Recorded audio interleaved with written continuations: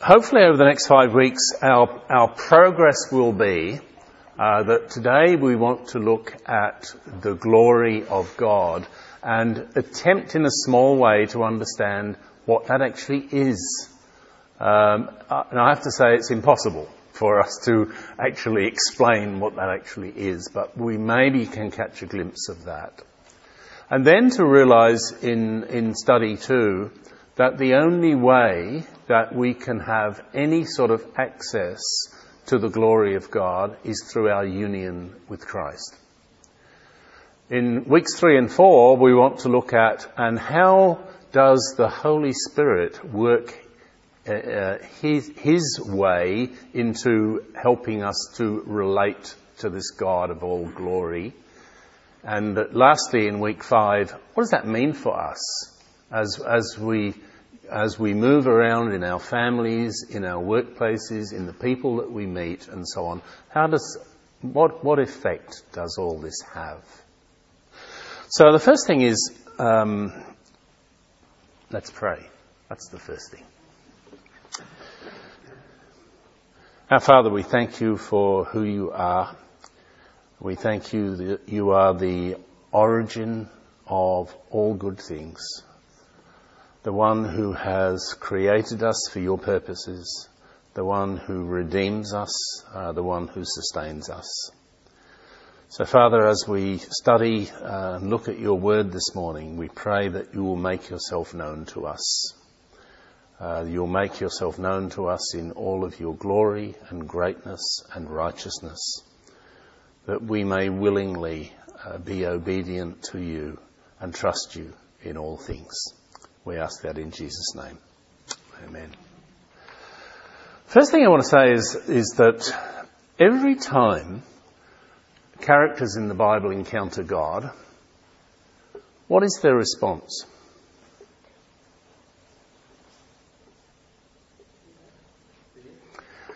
They normally fall over. It's fear. And that's not an encouraging word in one sense, is it? But the reason that characters in the Bible, when they come anywhere near to God, they experience this incredible fear, because God is holiness and glory and righteousness far beyond anything that we can comprehend. And that holiness and that glory and that righteousness confronts the very depths of our soul, because we're not. And if you think about Adam and Eve, Genesis 3, Adam and Eve are disobedient and they choose to go their own way. And what was their response when they heard God coming in the garden? They hid from him. They hid from him because they were afraid of his glory and his righteousness. And there are so many places, we could look in Mark 4, where Jesus is in the boat, and he calms the storm. And you would think that the disciples would say, "Wow, Jesus, that was a good trick." But that's not what happens. No, Mark tells us that they were filled with fear. Have a check in Mark chapter 4. And when Jesus calms the storm, they didn't say, "Woo, that was good," but they were filled with fear because they realized they were in the presence of a holy and righteous God. The occasion in Luke where Jesus asks the fishermen to let down their nets. They hadn't caught fish for a long time, and to let down their nets to collect fish. And the nets were filled to abundance with this fish. And you would think that, again, the disciples would say, "Wow, that's pretty good. You've set us up for days now." No, instead, what do they say? "I am a sinner." What a fundamentally different response. Because they realise, again, that they're in the presence of a holy God. And then when we sing "Holy, Holy, Holy," that comes out of Isaiah 6, and the Lord appears to Isaiah. Isaiah's been praying in the temple for so long. And you think that when God shows a little bit of his presence to Isaiah, Isaiah might say, whoa, I've been praying for this for a long time. It's really good that you've begun to show up. No, what happens? Isaiah says, woe is me. Woe is me. See, we don't easily understand the holiness of God. It is so far beyond us. He is so far beyond us in terms of righteousness and holiness that the only response we can have when we glimpse that is actual fear. But fortunately we're not left there, right? Now what we're going to do this morning is begin with a little bit of an exercise. On the front page of your notes are 10 questions, and the second column are some small readings that relate to those questions. And what I want us to do is I want us to work through those questions, but we're not all going to do them all, otherwise, boom, the hour's gone, right? So I want you I think we can do this in pairs. And in the third column, I want you to summarize what's being said in those verses in less than 6 words. This is different, isn't it? Okay, let's halt there. And who came up with question number 1? Our lovely people at the front. And your summary in less than 6 words? Why does God bring salvation to us? Well, I've got 7. It's for his name's sake, to his honour and glory. Right. So why does God bring salvation to us? Not primarily for us, but for his name's sake, for his honour and for his glory. Who looked at number 2? Same sort of question. Why does God choose to bring us to salvation? Holy, blameless sonship, inherit Holy Spirit. Right. So it's about holiness and bringing us into his family. Why does God restrain his anger from us? Number 3. For his praise and glory. His desire not to cut us off. Yeah, for his praise and glory. You just exceeded that 6 words there, I saw that. Question 4. Why does God not give up on us? For his great namesake. We're getting the pattern, right? And if we followed through all of these 10 questions, what would we find? What motivates God? What are his purposes? The answer to that question is everything he does is for the sake of his own name, for his own glory. That's the first thing. And we begin to think, well, hang on. So, Brian, you've told us so far that the glory of God causes us to be afraid. That's not very good for us, right? And now you're telling us that everything God does is not for us, but for his name's sake, right? Where do I appear in this story, But what I want to say is that because that is God's motivation, that is an incredible blessing for us. And what I want to do in the next 15, 20 minutes or so is show how that is so. So God does everything for his own glory and for the sake of his own name. Let's read our passage, Isaiah 43, on the second page of your notes. Isaiah 43 and the first 7 verses. But now, thus says the Lord, he who created you, O Jacob, he who formed you, O Israel, fear not, for I have redeemed you. I have called you by name. You are mine. When you pass through the waters, I will be with you, and through the rivers, they shall not overwhelm you. And when you walk through fire, you shall not be burned, and the flame shall not consume you. For I am the Lord your God, the Holy One of Israel, your Saviour. I give Egypt as your ransom, Cush and Seba in exchange for you, because you are precious in my eyes and honoured, and I love you. I give men in return for you, peoples in exchange for your life. Fear not, for I am with you. I will bring your offspring from the east, and from the west I will gather you. I will say to the north, give up, and to the south, do not withhold. Bring my sons from afar, and my daughters from the end of the earth. Everyone who is called by my name, whom I created for my glory, whom I formed and made. So what's God saying here? He's saying to, don't fear. Do not fear. You can count on me. You can trust me. You can rely upon me.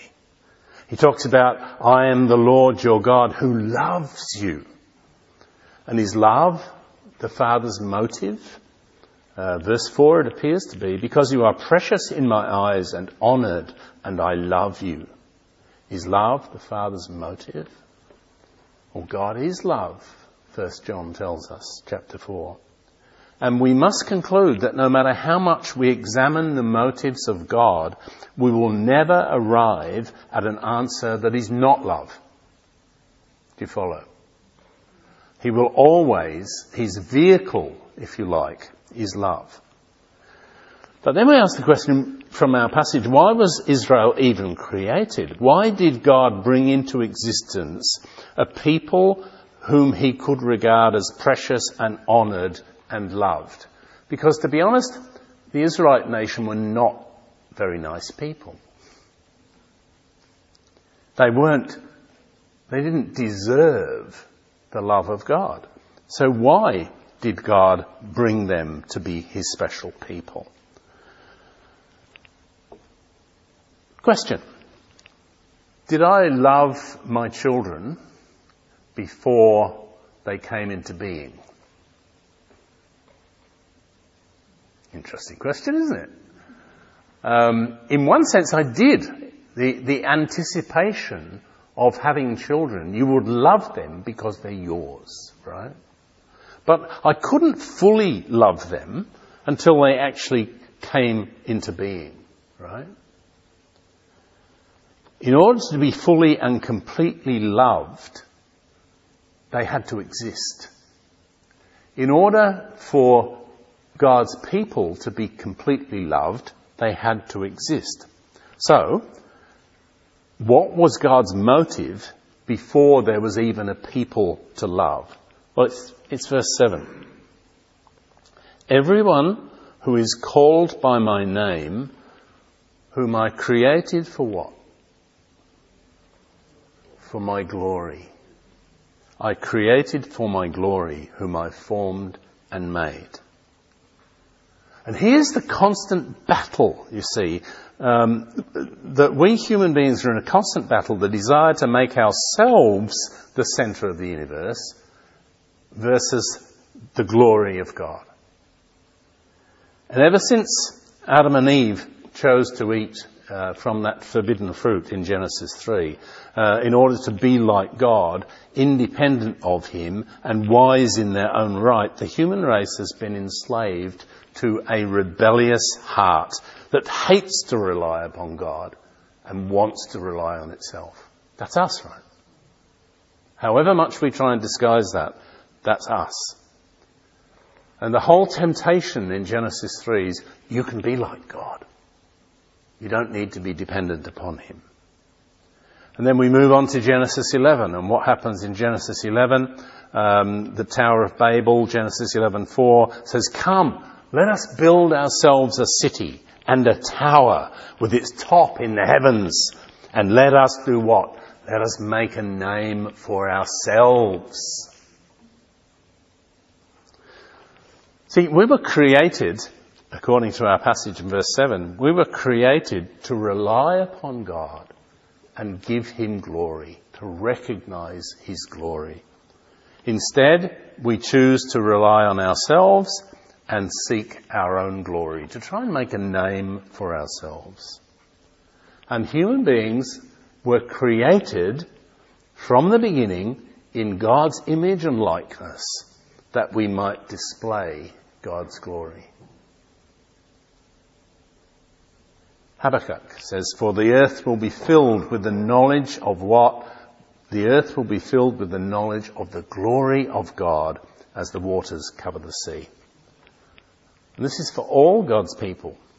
And how does that affect our living? Whether you eat or drink or whatever you do, says Paul in 1 Corinthians, do all to the glory of God. Let your light shine, it says in Matthew, so among men, so that they may see your good deeds and do what? Give glory to your Father in heaven. So our big question becomes, what is this? What is this glory of God that is so important throughout the Scriptures? I would argue this, that God's glory is the perfection and the perfect harmony of all his attributes. We tend to try to separate the attributes of God. God is love, God is holy, God is righteous, God is compassionate. But God is not separable into those things, right? He is a complete totality of all of those things. And God's glory is the perfect harmony of all the attributes of himself. He is perfect in every way. He is perfect goodness, perfect holiness, perfect righteousness, perfect love, perfect in every way. He is those things. He's not an example of those things. He is those things. He is holiness. No God, no holiness. He is truth. No God, no truth. He is righteousness. No God, there be no righteousness.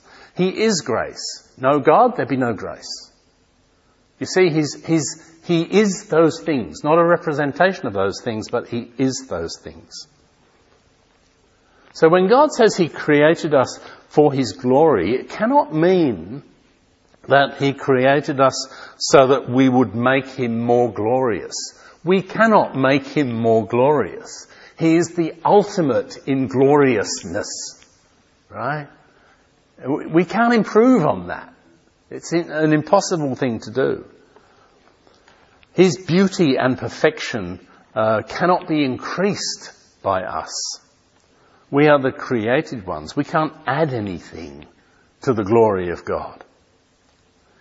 It's a staggering but essential thought that God has always existed, that he never came into being, and that everything which exists, which is not God, is from the fullness of God, and nothing can ever be added to him which did not come from him. Do you follow me? That was a complex sentence, I know. And that's what it means to be God. That's what the glory of God is, and that should humble us and bring us joy.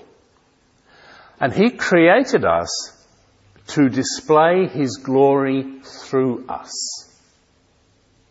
And we're going to talk about that over the next 4 weeks. That his glory might be known and praised. And you know, if we were to make it really, really simple, how do we best display, how do we best portray, how do we best reflect the glory of God? It's in 2 simple words: trust and obey. That's it. If we fully trusted and obeyed God, we would be saying we are subject to the one who is most holy, most righteous, most glorious. And that's the purpose of our life. Sometimes we put things in the way of that. You know, creation is not God's glory. If you looked at Psalm 91, it says creation declares and proclaims his glory. In other words, it's not his glory, it's an expression of his glorious creativity.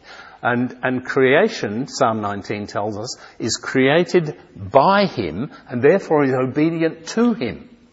The fact that it rains today is God's determination. It's not the climate scientists who determine whether it rains or not today. It's God who determines whether it rains or not today. All creation is created by him and therefore is obedient to him. Creation trusts him and obeys him. And the purpose of creation is to point us to the glory of the one who brings meaning and identity and purpose and peace and rest to our hearts. And the God of glory acts, our passage tells us, acts out of love, holiness, goodness, mercy, grace, faithfulness, all of those things. God acts according to who he is. He loves because he's loving. He acts rightly because he's righteous. As he acts, he displays himself, and as he displays himself, he glorifies himself. And God is perfection. He is perfect and complete holiness, perfect and complete righteousness, perfect and complete love. That's why the triune God, understanding the Trinity, is so important. Because the triune God has always existed. God in three persons, loving, serving one another. And we have the image of God. We bear the image of God. In other words, the DNA of the triune God who spend eternity loving and serving one another, that DNA is in us. That's what we're designed to be. And that truth that God is love and the persons of the Trinity love in fullness is the most securing thing for us. See, this is the point. That although the glory of God brings us to be fearful because it challenges our lack of gloriousness, the perfection in God as our parent brings us incredible security. When I was going to marry my wife just over 50 years ago, my father-in-law gave me some advice. At the time I didn't understand it. He said, "Brian, the best thing you can do for your future family is to love your wife." And that puzzled me for a long time. The best thing you can do for your future family is to love your wife. But I gradually grew to understand that the way that I secure my children is to love my wife. Because they look at the relationship between their dad and their mum, and they see this relationship of love, and they're secured by it. Can you see? That's the way that the relationship in the Trinity, the three persons of the Trinity who love one another, brings us security. And what I say to young people, that, you know, when one of the parents comes home from work, be it mum or dad, don't go and hug and kiss your kids first. Go to your spouse first and hug and love them. And your children will look at that and say, "Wow, mum and dad love one another. That secures us." So can you see how the gloriousness of God in love and righteousness and holiness secures us?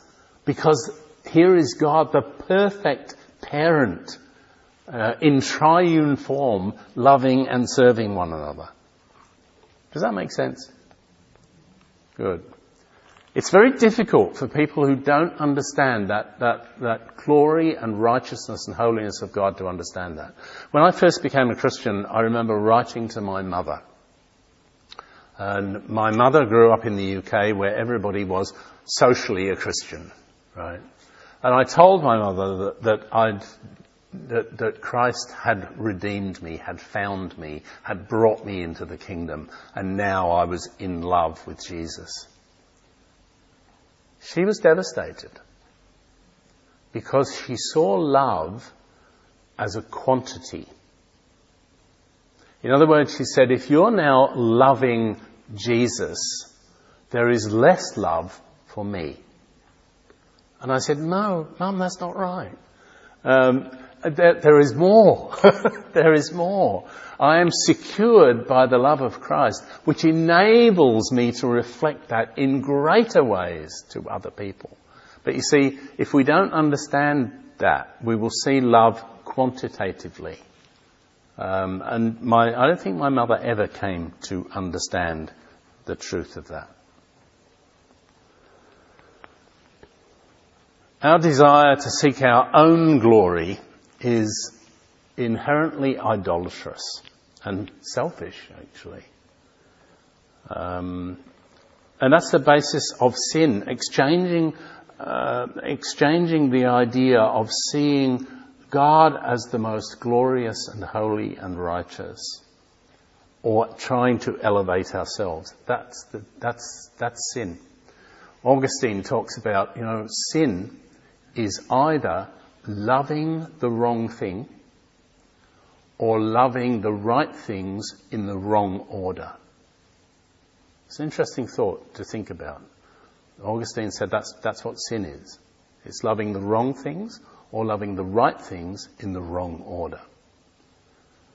In other words, it's okay to love my family, it's okay to love my work, but the order of that love should be I love my family, I love my work. If I reverse that order, I've now got a problem. Do you see? There's nothing wrong with loving work and loving family, but if I disrupt that order, I have a problem. And so the essence of sin is that we worship ourselves, we want ourselves to be glorious rather than God. And Romans 1 talks about this. Claiming to be wise, they became fools and exchanged what? The glory of the immortal God for images resembling mortal man and birds and animals and creeping things. And that exchange that robs God of his glory is at the very heart of sin. We want the glory that is God's alone. And the Bible tells us from our little exercise this morning that God does all things for the sake of his own glory. His glory is his perfect goodness. Herman Bavinck, who's an up-and-coming, who's being revived as a theologian, a Dutch theologian, he's becoming quite popular now, said this: God can rest in nothing other than himself and cannot be satisfied with anything less than himself. He has no alternative but to seek his own honour. There is nothing beyond God. Do you see? There is nothing more perfect than God. There is nothing more righteous than God. There is nothing more glorious than God. There is nothing beyond him. He is it. And we can see this in that little passage from Hebrews 6. He cannot look beyond himself for anything greater than himself. So the writer of Hebrews says, when God made a promise to Abraham, since he had no one greater by whom to swear, he swore by himself. And traditionally in culture, we take an oath by swearing on the Bible, by swearing under God that what we're about to say is true. And it's interesting that is becoming less and less a requirement in our courts of law. And so when God makes a promise, he cannot invoke any greater name than his own. In other words, every promise of God is 100% reliable. Can you see? Because he is glory and righteousness and truth and all of those things, every promise that God ever makes is 100% reliable. Can you see how that secures us? Can you see how important that is for us? And how faulty our promises are.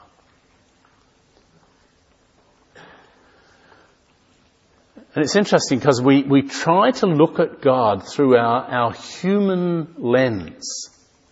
We think anybody who glorifies themselves, we wouldn't like them, right? It's like they're immodest. But you see, when a human person glorifies themselves, their self-importance and their overbearing actions cause harm to other people. They don't bring blessing and joy to us. But when God shows his glory, when God glorifies himself, it's his sharing his joy with us, his creatures and the wholeness of creation.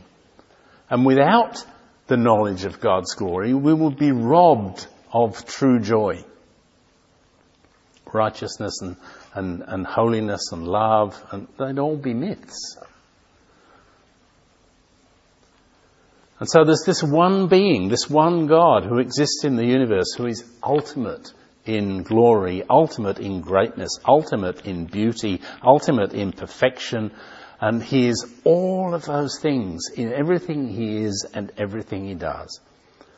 Everything comes from him, everything that is continues to exist through him, and everything is made for him. If we read the book of Romans, it's full of the glory of God. And if we read the book of Romans, there's this incredible 11 chapters that talk about the glory and the wonder and the supremacy of God. Romans is such a brilliant summary of the truth about God, the truth about humanity, how we are redeemed people. And so for 11 chapters, Paul lays out this incredible statement about the nature of humanity, the nature of God, the sinfulness of man, the need for God to be the Redeemer, and so on. Jesus, the glorious Redeemer. And there's these 11 chapters. And then there's this part at the end of chapter 11 where Paul stops and he considers all that he's written about the glory of God. And he says this in verse 33 of chapter 11. He says,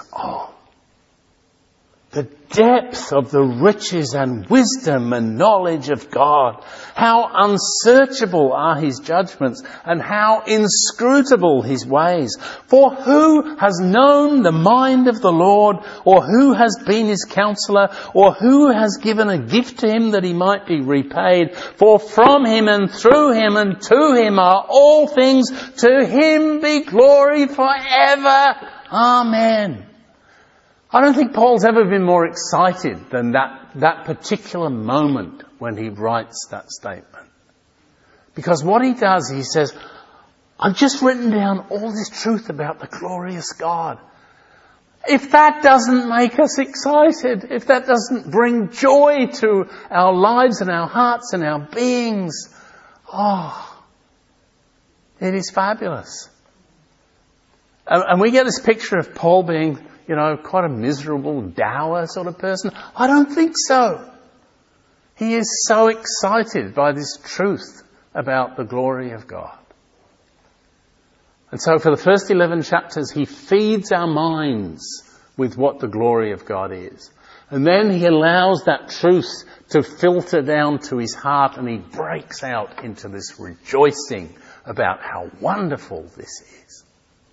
And then, and only then, does he move on to chapter 12, and he says, I appeal to you therefore, because of this fabulous truth, I appeal therefore to you to present your bodies as a living sacrifice, holy and acceptable to God, which is your spiritual worship. Do not be conformed to this world, but be conformed by the glory of God.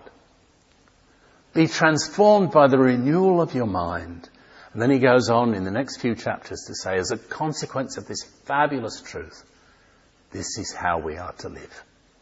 You see, we can never look at Romans 12, 13, 14, 15, 16 without first looking at Romans 1 to 11.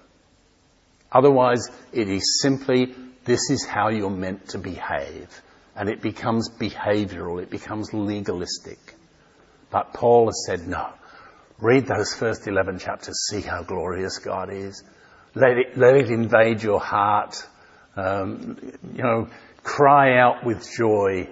And then this is how you should live. And Paul's letters are all like that. Ephesians is exactly the same. He sets that out in the same sort of way. And it's just stunning, isn't it? All true life, identity, meaning, purpose, contentment, hope is to be found in God. This is why it's good for us. That he is totally trustworthy. He is perfection itself. He secures us because he is glorious and loving. He's gracious and redemptive. It is just such wonderful stuff. So all true identity and meaning and purpose and contentment and hope is found in him. And to live in the light of God's glory is actually to recapture our humanity, because this is how every human being was designed to live. Let's read together. I've written a little passage from 1 Chronicles. The words were expressed by David. It says this: David blessed the Lord in the presence of all the assembly. Now join me as we say these words, because they're as true for us as they were for David. Are you ready?